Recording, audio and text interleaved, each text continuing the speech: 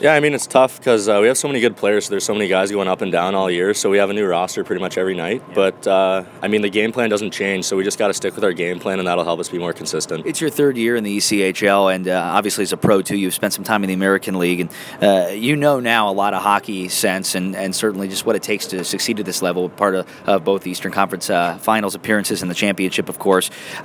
Take me through some of the things you've learned now, and you think about maybe when you were a rookie, what you wish you knew then. Yeah, well, I mean, now I know practice is huge. Like, you got to have great practices, especially at this point in the year when there's so many games. You don't have that many practices, so practice is huge. I wish I would have done that as a rookie. I mean, preparation's huge as well, and just playing consistent and staying within your own boundaries. This is a team that has a mix of veterans and rookies, and while you're not technically a veteran by status, you've been around long enough, and you're able to maybe talk to some of the younger kids. How do you feel that this young group is coming along?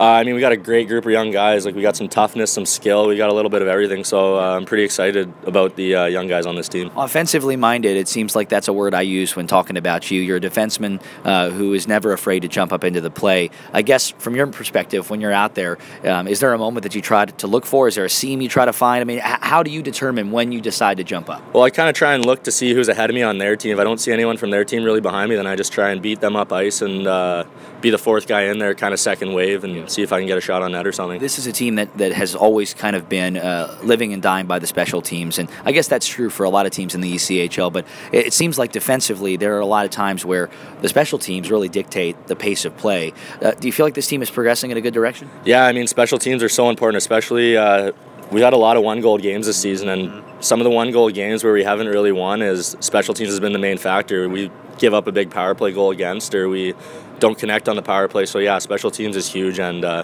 think tonight that might be the factor. As we look ahead to the month of January, we're just a few days away from the end of the calendar year. You know as well as anybody on this team what it takes to get deep into the playoffs. As you move into that month of January, does the focus change at all about maybe not necessarily conserving energy, but playing smarter on the ice? I mean, as long as we just get in the playoffs, I like our chances. So I think, I don't know, just play smart and just try and get in the playoffs, and once we're there, we'll figure it out from there.